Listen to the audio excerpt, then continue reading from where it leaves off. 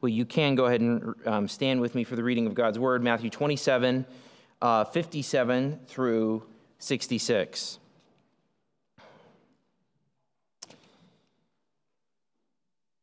Matthew 27, 57 through 66. When it was evening, there came a rich man from Arimathea named Joseph, who was also a disciple of Jesus. He went to Pilate and asked for the body of Jesus. Then Pilate ordered it to be given to him. And Joseph took the body and wrapped it in a clean linen shroud and laid it in his own new tomb, which he had cut in the rock. And he rolled a great stone to the entrance of the tomb and went away. Mary Magdalene and the other Mary were there, sitting opposite the tomb. The next day, that is, the day after the day of preparation, the chief priests and the Pharisees gathered before Pilate and said, "Sir, we remember how that impostor said while he was still alive, 'After 3 days I will be risen.' Therefore, order the tomb to be made secure until the 3rd day, lest his disciples go and steal him away and tell the people, 'He has risen from the dead.' And the last fraud will be worse than the first." Pilate said to them, "You have a guard of soldiers. Go make it as secure as you can." So they went and made the tomb secure by sealing the stone and setting a guard. This is God's word. You may be seated. Well, when you're thinking about the gospel and presenting the gospel, remember, gospel just means good news. This is what Jesus has called us to proclaim the good news and presenting the good news. How often do you focus on Jesus' burial? You might focus on Jesus' death, and you should. That is where atonement was accomplished on the cross. And then hopefully you should also be articulating the resurrection and not just stopping at the cross, because that is also part of the good news. It's no good news if some Jewish guy just died on a cross and didn't rise from the dead. That's no good news. But what about the in-between step? What about his burial? Is that part of your good news presentation? It was for the Apostle Paul. 1 Corinthians 15. You don't have to turn there, but these are probably familiar words to you. But Paul says this in 1 Corinthians 15, 1 through 4. "Now I would remind you, brothers, of the gospel I preached to you, which you received, in which you stand, and by which you are being saved, if you hold fast to the word I preached to you, unless you believed in vain. For I delivered to you as of first importance what I also received, that Christ died for our sins in accordance with the Scriptures, that he was buried, that he was raised on the 3rd day in accordance with the Scriptures." You see, Paul gives a very kind of core reality of the gospel. What do you, in general, present? I mean, there's a lot of things that you want to present when you present the gospel. You want to give a framework of Christ's kingdom. You want to give a framework of the kingdom he's going to establish on earth. But when you're talking about the core of the good news, you're going to share Christ died, he was buried, and he rose again. We think about the cross. We less often think about the resurrection, unfortunately. We need to do that more. But what about the burial? What about the burial? The burial is part of the gospel. And Matthew today includes and shows us why the importance of the burial of Jesus to the gospel message. Not the resurrection yet, although we're anticipating that. And Matthew has already clearly said he's going to rise from the dead. But why is the burial important? Let's just review briefly where we have been. And Jesus has been steadily marching towards the cross. He was crucified on the cross. He was mocked on the cross for being the Christ, the King of Israel, the Son of God. Last week we saw his cry of being forsaken, not that he was had any severed relationship with the Father, but in the circumstances surrounding him on the cross, he's abandoned. There's people all around him. He's being mocked. It looks like he's the farthest from rescue, and yet Jesus cries out really in faith, calling on God to act, to rescue, to vindicate him, but then he dies. That's where we left him last week, that Christ died on the cross. There were witnesses. There were witnesses among his disciples. There were witnesses even among the Roman soldiers, as we saw. But in particular, Matthew had highlighted these women who were there Mary Magdalene and Mary, the mother of James and Joseph, and the mother of the sons of Zebedee, they were there. They saw Jesus die. But then this week, Matthew's going to focus on Jesus' burial and roll that into the gospel story. So our bigger idea for this morning is this: trust in Jesus as the Son of God, since even his burial proves that he's the Son of God. Everything that Matthew has done leading up to the crucifixion, through the trials, through the crucifixion itself, through the mockery, through everything that has happened, he has framed it in such a way to prove, far from discounting Jesus to be the Christ, it actually, all these things show that really Jesus is the Christ, the Messiah, the Son of God. And included in that is not only Jesus' death, but as we see this week, his burial. Even his burial proves that he is the Son of God. And what is the response that Matthew wants of his audience? What is the response that Jesus wanted from people? What does God want from you this morning? He wants trust, allegiance in the one who even in his burial has shown that he is the Son of God. So let's look at this in two parts. First, in verses 57 through 61, we're going to see this. Jesus' burial is according to the Scriptures. Jesus' burial is in accordance with the Scriptures. Look at verse 57. When it was evening. Okay, now remember when Jesus, the time markers that we got last week, there was darkness over all the land from about 12 noon in our reckoning to 3 p.m. in our reckoning. And it's around 3 p.m. that Jesus dies, that he breathes his last as a man. And we saw all of the events that accompanied that. What you have to realize, though, what day is it? It's Friday. It's the day of preparation. We actually find that out. That's how it's called. It's the preparation for the Sabbath. Sabbath is Saturday. Despite all of our Christian friends and bygone eras that talk about Sunday being the Sabbath, Sunday is not the Sabbath. Saturday is the Sabbath. Okay? And so it's Friday evening, and the way Sabbath reckoning worked is that you had to be done with your work before the sun went down. When the sun went down, you're done. That's the Sabbath starting. That's the rest starting. So Joseph, as an observant Jew, Joseph of Arimathea, as we're introduced to him here shortly, he is working between the time when Jesus dies is about 3 p.m. to the time when the sun goes down, which probably is about 6.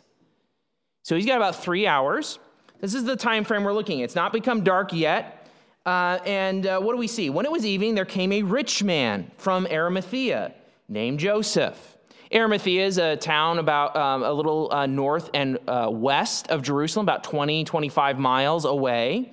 This is the first time we've been introduced to this fellow. Matthew describes him as a rich man. That's important. He gives all these descriptors of who this guy is. This is the first time he's introducing him as a character in the story. And one of the things he mentions, he's a rich man. He's from Arimathea. His name is Joseph. He was also a disciple of Jesus.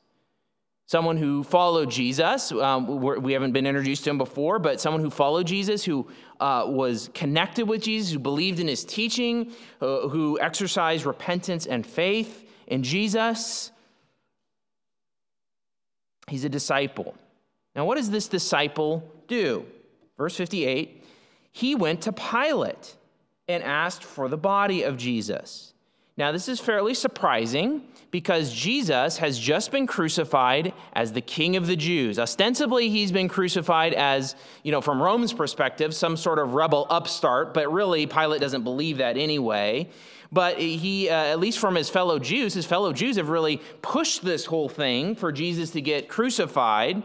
And anyone connected with this Jesus, that would have been dangerous. So Joseph goes to Pilate, and probably not, there's not so much danger from Pilate, but it's still a bold move. Every other disciple is gone at this point. Yes, there's the women who have observed all of this, but as far as the 12 men disciples and anyone else, they're gone. They're nowhere to be seen except this guy This guy, this rich guy, comes forward. He has an audience with Pilate. We find out from other gospel accounts he was actually a member of the Sanhedrin. But his status and his wealth probably allowed him to talk with Pilate. He goes into Pilate and he asks for the body. He asked for the body of Jesus. And Pilate orders it to be given him. What does Joseph do? Verse 59, Joseph took the body, wrapped it in a clean linen shroud, laid it in his own new tomb, which he had cut in the rock. And he rolled a great stone to the entrance of the tomb and went away. These are normal burial preparations. I'll remind you, we've talked about this before in our study of Matthew, but I'll remind you of what normal burial preparations in first century Israel would be. Generally speaking, on the same day that someone died, they would be buried. That's just the normal process of events. There's no way of kind of preserving the body, and so they do it the same day. Normally, that would be done by close family. And even though Jesus is a condemned criminal, and even though he has been hung on a tree, that's another way of thinking about him being crucified. Even for someone who's been hung on a tree, who's bearing the curse of God, that's how Deuteronomy 21, 22, and 23 would describe it, that anyone who's hanged on a tree has borne the curse of God. Even for those, you're not supposed to let the body stay on the tree overnight, lest there be a curse brought on the land. So Joseph, as a disciple of Jesus, as part of really who Jesus considers his family, how Jesus talked about his disciples earlier on in Matthew. Here's my family. Joseph, as one of his disciples, goes and gets the body. There would be washing involved in this. The corpse would be washed before this linen shroud is wrapped around the body. And then what would happen is you would stick the body in either a cave or, in this case, a tomb cut. That's pretty rare. Most of the tombs that they've unearthed archaeologically in first century Israel, they're mostly caves. Like if you're a normal person, average person, you put the body into the cave. But in this case, because Joseph's a rich man, he's already got his tomb planned out, and it's hewed into the rock. This is extra labor, extra cost. Not only that, we find out that the doorway to his tomb is a round rolling stone. That's not normal either. Most of the tombs in the first century, they have a plug. Literally, it's like a big old boulder that they stuck in the doorway of the tomb. He's got a rolling door tomb. So this is a swanky tomb. This is a swanky tomb. There's actually a couple pictures there I've put on the slide for you. There's the first one. There's a reconstruction. So what you would do, there's kind of a cutaway. You would go through the door, and you can kind of see this pit, and then there's this kind of bench area around it. And what you would do is you would lay the body out on one of these benches, wrapped in linen clothes, and you would let the body decompose. You would let the body decompose for about a year till all the soft tissues are gone, and that all that's left is bones. And about a year later, you would come back, the family would come back, and they would scoop up the bones, and they would put them in a box known as an ossuary, a bone box. They found many of these in this time frame. That's what Joseph is doing. He is doing this process. He's doing primary burial. The body of Jesus is going to be laid out. It's going to. He's expecting it to decompose over the course of a year. They'll come back, they'll scoop his bones and put them in a box. What does all of that communicate? Well, it communicates that Joseph, amongst the rest of the disciples, don't expect Jesus to rise again. They don't expect that. The disciples, though Jesus has said it multiple times, none of the disciples are expecting Jesus to rise again from the dead. So what does he do? He takes all the preparations. Joseph knows when a body is dead. Jesus is really dead. There's plenty of eyewitnesses. It's not as if sometimes you hear this ridiculous claim that Jesus swooned on the cross, that he lost consciousness, and somehow he was just unconscious, and then he's wrapped up in these cloths and laid in the tomb, and he was kind of unconscious for all of that. It's just ridiculous. He's dead. It's a corpse being washed and wrapped in linen clothes, laid on a stone bench. And then the door is being closed. You can go to the next slide if you want. There's a good picture of one of these tombs. This isn't obviously the Jesus tomb, but it's one of these tombs that has a rolling door. The stone that they would roll against this thing is massive, right? So 4 and a half feet in diameter, really thick. So we're talking multiple hundreds of pounds. And this is going to be rolled in front of the door. This also discounts, this is another way of thinking of discounting any idea that Jesus was just unconscious and then he got up and let himself out of the tomb. I don't know if you've ever tried. You'd have to open this thing from the inside. And what are you going to have to do with this stone if it's rolled in front of the door? You're going to have to place your hands on the stone and try to move it like this. Normally, these stones took multiple men to move. So even though Joseph is the one described doing all this action, he's probably got some helpers, and this tomb is sealed. The way Jesus was buried shows that he was really dead, shows that his disciples didn't think he was going to rise from the dead. Not only that, there are eyewitnesses, the same eyewitnesses that saw him die. Look at verse 61. Mary Magdalene and the other Mary were there, sitting opposite the tomb. So they're evidently close by. They might not even know Joseph. Maybe they've participated in some of the preparatory events with the corpse. But these are the same, or at least only 2 are mentioned here. 3 were mentioned in verse 56.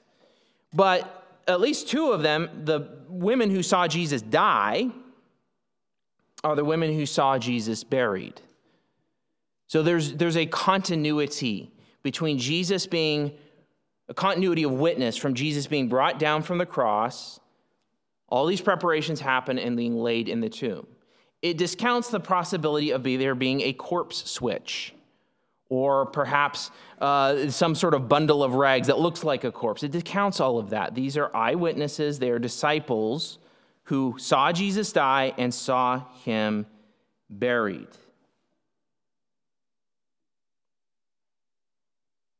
All of this, as we've already said, shows Jesus really died. Jesus was laid in a tomb. It discounts many of the theories that would discount the resurrection. But there's one more piece. There's one more piece to all of this that proves, even in death, Jesus is showing himself to be the Son of God. Go back to Isaiah 53.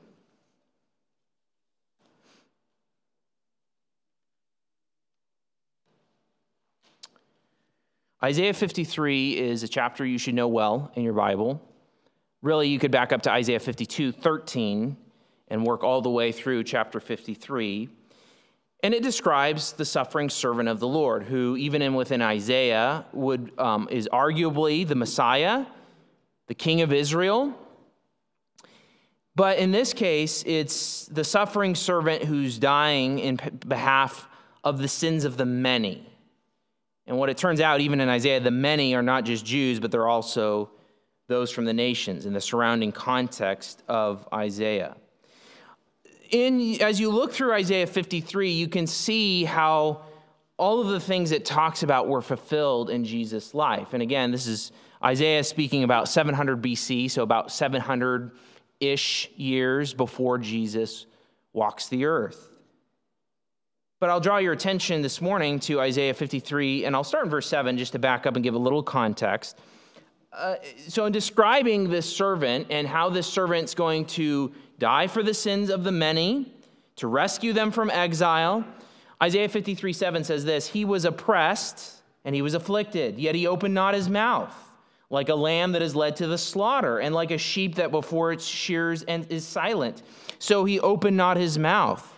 By oppression and judgment he was taken away, and as for his generation, who considered that he was cut off out of the land of the living, stricken for the transgression of my people. So you see there the trial where Jesus is silent, like a lamb led to the slaughter. He's accepting what's coming to him. He dies. He's cut off out of the land of the living, but he's stricken for a purpose, for the transgression of the people. Now catch verse 9. And they made his grave with the wicked. Or another way to render that is his grave was to be appointed with the wicked. And that's how they've killed Jesus. They've thought of him as a wicked man. That's how the Jews have thought of him. He's a wicked man. He's a deceiver, as they'll call him here in a second. He's a blasphemer. So they're appointing him a grave with the wicked. But with a rich man in his death, he was actually, what ended up happening is he was laid with a rich man in his death, which is exactly what's happening with Joseph and Arimathea. It's Joseph's tomb. Joseph owns the tomb. It's for him. Except in this case, it's a rich man's tomb, and he's using it for Jesus. Although he had done no violence, there was no deceit in his mouth. Now, Jesus has died. Jesus can't dictate to Joseph what to do after he's dead. This only works if Jesus is, from God's perspective and from God's plan, showing once again, amongst all the other things that we've seen, that Jesus really is that one from Isaiah 53. Jesus really is the Son of God. Jesus really is the King of Israel. And Jesus really did die for the sins of his people. So we go back to our initial question, thinking about, do you articulate in your gospel presentation just that reality of Jesus' burial? Part of presenting the gospel message is doing that. Jesus really did die. Didn't simply lose consciousness. There are eyewitnesses. And more than that, the way he was buried fulfills Scripture.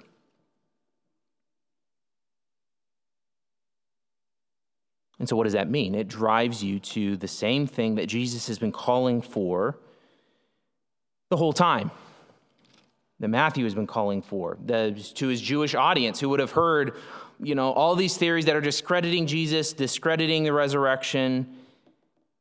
Matthew's saying, no, everything about how Jesus died and was buried shows that he is the Son of God, and he deserves your allegiance, your faith, your repentance, your following, your being a disciple.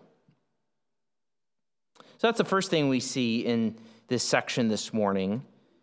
But then we see this: Jesus' burial is sealed against false resurrection. So there's more to how this burial is happening that guarantees that Jesus is the Son of God. Jesus' burial in verses 62 through 66, it's sealed against false resurrection. So let's pick it up in verse 62. The next day, so remember, Jesus dies on Friday. The next day, so this is Saturday, that is after the day of preparation. So Matthew describes this day as a little bit funny.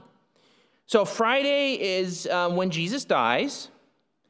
And then Matthew says, well, this day after, that is the day of preparation, the day after the day of preparation. That's a really roundabout way of describing something. If it's Friday and it's the next day, it's Saturday, well, what's Saturday? Saturday is the Sabbath. He could have just said, the next day, that is the Sabbath, but he doesn't. He says, it's the day after the day of preparation. Why is that? Well, look what happens. The chief priests and the Pharisees gathered before Pilate. And what these chief priests and Pharisees, so here we've got a selection, a part of the Sanhedrin, a selection of the religious leaders that have cooked everything up so that Jesus has been crucified. And what they're about to do, they go to Pilate, they arrange all of these details, they're going to go to the tomb with a guard of soldiers, and they're going to try to secure it. That sounds a lot like work on the Sabbath. Which is kind of contrasted with Joseph, who's a disciple of Jesus. He got all of his work done ahead of time. Before the Sabbath closed, he was an observant Jew. But here we see another evidence of the hypocrisy and the falseness of these shepherds of Israel. They're going to do their preparations the day after the day of preparation on the Sabbath, effectively breaking it in how they make their preparations against Jesus. So what are they going to do? They come to Pilate. It's kind of funny that Joseph had to go to Pilate, and now these religious leaders have to go to Pilate. Jesus has been crucified under the Roman auspices, so he's in charge. They go to him and they said, "Sir, we remember how that impostor," or literally deceiver, "we remember how that deceiver said while he was still alive, 'After 3 days, I will be risen.'" It's not an active, it's a passive. The way they quote Jesus' words correctly is that he will be risen. Which means in that passive voice, the way they're quoting Jesus is his resurrection is going to be accomplished by God. Now, what's amazing in all of this is that these leaders, they are taking heed to Jesus' prediction to the resurrection more than the disciples. The disciples haven't cited these words, although Jesus has multiple times predicted his resurrection from the dead. He's spoken it directly to them. In fact, he hasn't really publicly said that he's going to rise from the dead, although he did say, even back as far as Matthew 12, that I'll give you a sign of the Son of Man. Just like Jonah was in the belly of the fish 3 days and 3 nights, so will the Son of Man be 3 days and 3 nights in the heart of the earth. Which implies what? Well, after those 3 days, he's going to rise. Maybe Judas gave him a little bit more information that, hey, Jesus made this prediction. Because he did make the explicit prediction to the disciples. After 3 days, he's going to be risen. He's going to be risen. But what's funny about all of this is that they don't believe this. They don't believe that Jesus is going to rise from the dead, but they remember his words and they take precautions. They think Jesus is a deceiver. A deceiver in what sense? Well, all of his teaching, all of the gathering of people to himself, all of his intimations that he's the Messiah, he's a deceiver. They don't believe him at all, but they remember his words. What are they calling on Pilate to do then? Verse 64, "Therefore, order the tomb to be made secure until the 3rd day." What are they afraid of? Lest his disciples go and steal him away and tell the people he has been raised from the dead. And the last fraud will be worse than the first. So they understand. They're not stupid, all right? They think, all right, well, we've heard this from Jesus. We don't believe it. We don't believe he's going to rise again. But is there a way that the disciples could try to make this look like a resurrection? Well, if they went to the tomb in the night, there'd be enough of them to roll away the stone, steal the body, and then they could just say, hey, look, he's been raised from the dead. And they're afraid of that because why? Because they understand that a resurrected Messiah would gather people, would encourage belief, would vindicate Jesus and all that he taught. They understand this. So what's the best solution? Let's put a guard against the tomb. Let's put a guard against the tomb. Let's secure it. And, what's Pilate's motivation? It's not like these guys are on great terms with Pilate in general, but what's Pilate's motivation? Pilate doesn't want an uproar. Pilate doesn't want any sort of disturbance that's going to disturb the status quo of Rome's rule. So, he goes ahead and yields to them. 65. Pilate said to them, "You have a guard of soldiers. Go, make it as secure as you can. Make it as secure as you know. Do what you think is necessary to block up this tomb, to secure against any claim that he's been raised from the dead." Verse 66, "So they went and they made the tomb secure by sealing the stone with a guard." So they go to the tomb with a guard of soldiers, at least four men, maybe more. And then they seal the stone. Did you catch that? That's kind of an odd language. What are they doing? What are they doing sealing the stone? Are they putting epoxy around the edges? No, it's not what they're doing. Actually, there's kind of a parallel in Daniel 6:15. When Daniel goes into the lion's den, they put a stone over Daniel's where Daniel is, and the king comes, and he takes a signet ring, and he puts a seal on the stone. Probably what's going on is they might be putting some sort of device or kind of maybe even a bit of clay that would show tampering. So this is like this is something, it seems like, that is showing first the authority by which you're not supposed to touch this thing. Don't touch this thing on the word of the religious leaders, but also under the word of Rome. But it's probably also some device that would show if there is any sort of tampering, it would show.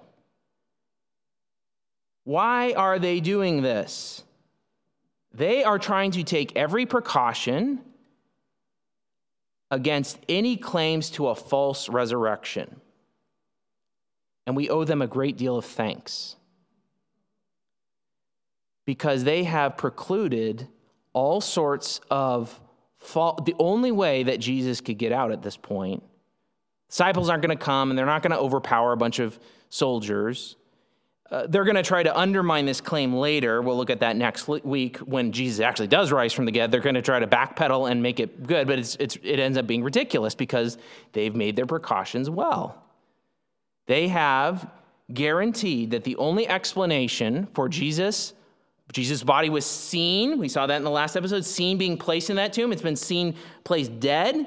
The stone has been rolled. There's no way that someone could, as an individual from the inside, roll away that stone. And now we've got a guard around it. This is like the ultimate Houdini act, right? They've guarded against every false sort of claim. The only way that Jesus can get out of that tomb at this point is either as a corpse, but if he's not a corpse and the tomb is empty, where did it go? They have sealed it against a false claims of resurrection, and they are unwittingly doing God's bidding in so doing. Again, even if Jesus had simply lost consciousness, which he didn't, that's absurd, he would have had to get out of his burial clothes and then try to roll away this massively heavy stone inside. Then, after rolling away this stone from the inside, which is impossible, because he has no strength, he's been flogged, he has all these wounds from his crucifixion, he has no strength. After he got out, then he would have had to get by the soldiers. Tampering would have been shown by the seal they put on the tomb. The disciples can't approach, and nor do they want to. No one of the disciples is expecting Jesus to rise from the dead. So all of this should lead to the way Jesus was buried, even by his enemies. All of this should lead to your trust into Jesus as truly being the Son of God. We'll see his resurrection next week, but even the burial proves it. Jesus really did give his body and his blood, his death. For what purpose? Remember, Jesus interpreted the significance of his own death at the Last Supper, which we were going to celebrate this morning. What did he say? Here's my body. Eat. Eat with faith that I'm giving my body, my life for you. Here's my blood for the forgiveness of sins. Drink. An act of faith, a visceral act of portrayal of faith in what he was about to do. We've seen the vindication of his death, even in all those supernatural events immediately after he dies, but even in how he is buried, he is still being proved as the Son of God, the true King, the God-man who really did give his human body and blood for his people. You will call his name Jesus because he will save his people from their sins. What's the response? Faith. But not just faith in the sense that I mentally assent to this. If you just say, yeah, I believe that Jesus died and I believe that he even raised from the dead, you could believe that mentally and not know Jesus.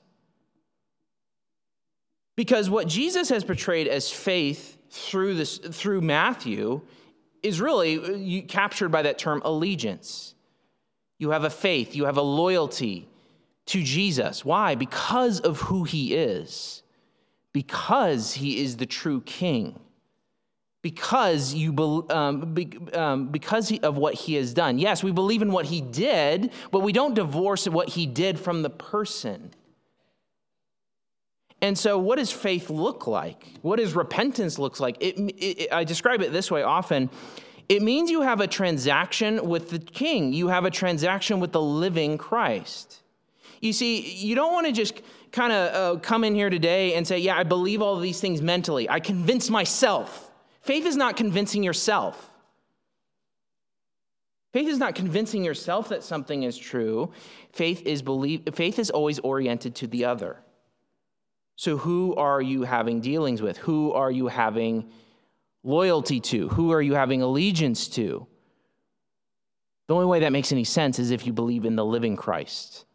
Jesus said in his trial when the chief priest asked him, are you the Christ? He said, you said it, and from now on, you're going to see the Son of Man sitting at the right hand of God. That's where Jesus is right this minute. He is sitting at this very moment at the right hand of God. Paul in 1 Timothy 2 talks about him as the one mediator between God and man, meaning if you have faith in Jesus, that means you need to have dealings with Jesus. You need to have interactions with the one mediator. I'm not the mediator between God and man. You can't just go to the Father apart from Jesus. You have to have dealings with the risen Christ. And the only way you're going to have dealings with the risen Christ is if you believe he died on behalf of your sins, that he was really buried, and as we will see next week, that he raised. Because only in that way do you have a path, do you have a way of interacting with God. If you were to try to approach God on your own in your sins, you'd be obliterated.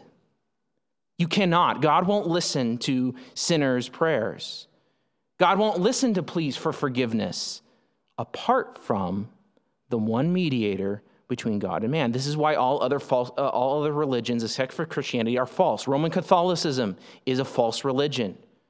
Why? Because you have to go through the priest to receive absolution. I do not have to go through another human. I go through one human, the God-man, Jesus Christ, through mediation. I don't, like, say, Jehovah's Witnesses or Mormons, who kind of sound Christian-esque. It's like faux Christianity. That's what it is. I don't present my works to God and say, look at all these great works. No, all of their works, apart from seeing them through the lens of Christ, are filthy rags. There's nothing that I could bring to God. It had to be this way. And you have to have dealings with the risen Christ. Not only to say, I believe in what you did, I believe that you did what you did, but also I believe that your character and that you will account those things to me, and I'm committed to following you. How horrible would it be to say, yeah, I believe in what you did for me, and I believe that you saved me from my sin, and then I'm just going to live however I want. How demeaning to Christ's sacrifice, how demeaning to his death and resurrection. No, that's why we use the term allegiance. It's a life of faith, a faithful faith, of commitment, of loyalty to Jesus because of who he is and because of who he proved himself to be through his death, burial, and resurrection. So trust in Jesus as the Son of God, since even his burial proves it. And the amazing thing is this morning we get to celebrate that. We get to visibly portray our faith as we come to the Lord's table. So I'm going to pray for what we've heard in the sermon. I might give you just a few quiet seconds to respond in your hearts to the Lord, and then I'm going to bring us back, and we will transition to partaking in the Lord's Supper together. Father, we thank you that how it's all your plan. It's all been orchestrated perfectly. You vindicated the death of your Son. You planned his burial in such a way that the only explanation is the one that has been given, is that he has been raised, the one the angel will give next week. Jesus, thank you. Thank you for your mercy. Thank you for providing the only way that our sins could be forgiven and that we could approach the holy God. Thank you for providing for our future hope of resurrection and knowing you and reigning with you in the new heavens and the new earth forever in total peace and joy because you are there, because the Father, the Son, and the Holy Spirit are there. Lord, we thank you. Lord, please forgive us. I confess doubts and skepticism, even in my own heart, they rise at times. And yet, thank you for the record, the eyewitness testimony that we have that is not against the evidence, but is from the evidence that you are truly the Son of God. Oh Lord, please give us faith. Faith is still a gift that you give. The ability to, through the being born again by your Spirit, to have the ability to look to Christ and to trust him and to walk in allegiance to him because of who he is. Oh Lord, I pray if there are any in this room that do not know you, who are unwilling to swear allegiance to you, to walk and follow you as your disciple, I pray that you would have mercy on them and draw them to yourself. Lord, we pray even as we prepare to partake in the sign that you left for us, Lord Jesus, the new covenant sign, the new covenant that you initiated at the cross. Lord, help us to partake in a way that honors and pleases you. Help us now, we ask in Christ's name. Amen. So as we partake in the Lord's Supper, let's get the logistics side of it out of the way first. The deacons will dismiss, for those of you who haven't done this with us before, the deacons will dismiss by rows from the back.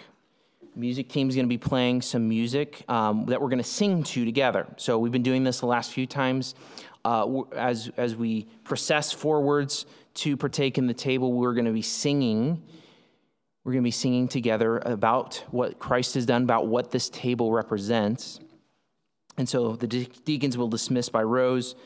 If you're not able, you're physically not able to get up and come forward, just ask your neighbor or ask the deacon who's dismissing you to bring you a cup back. You'll come forward and there's a double stack. There's the cup with the juice in it and then the wafer. But come forward, grab the cup, go back to your seats. Please wait. Don't partake by yourself. This is not an individual meal. If you partake individually, it actually undermines the symbolism of what is happening. Wait until we all partake together. What are we doing? We've already said a lot about it this morning, but I would just remind you of the connection with this passage that we looked at with Isaiah 53. Isaiah 53 very clearly shows Jesus taking on himself the transgressions of his people, being slaughtered, being buried, and even in Isaiah 53, hints of the resurrection. So what we are doing as we eat and we drink this table, we are remembering Jesus' sacrifice. We are visibly portraying our faith in him, our allegiance to him.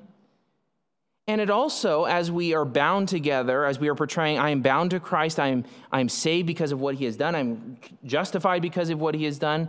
We do this as a family because Jesus didn't just purchase me, he purchased a family of disciples, which is shown in the local church. And so this is why we do it visibly. We come forward and we partake together.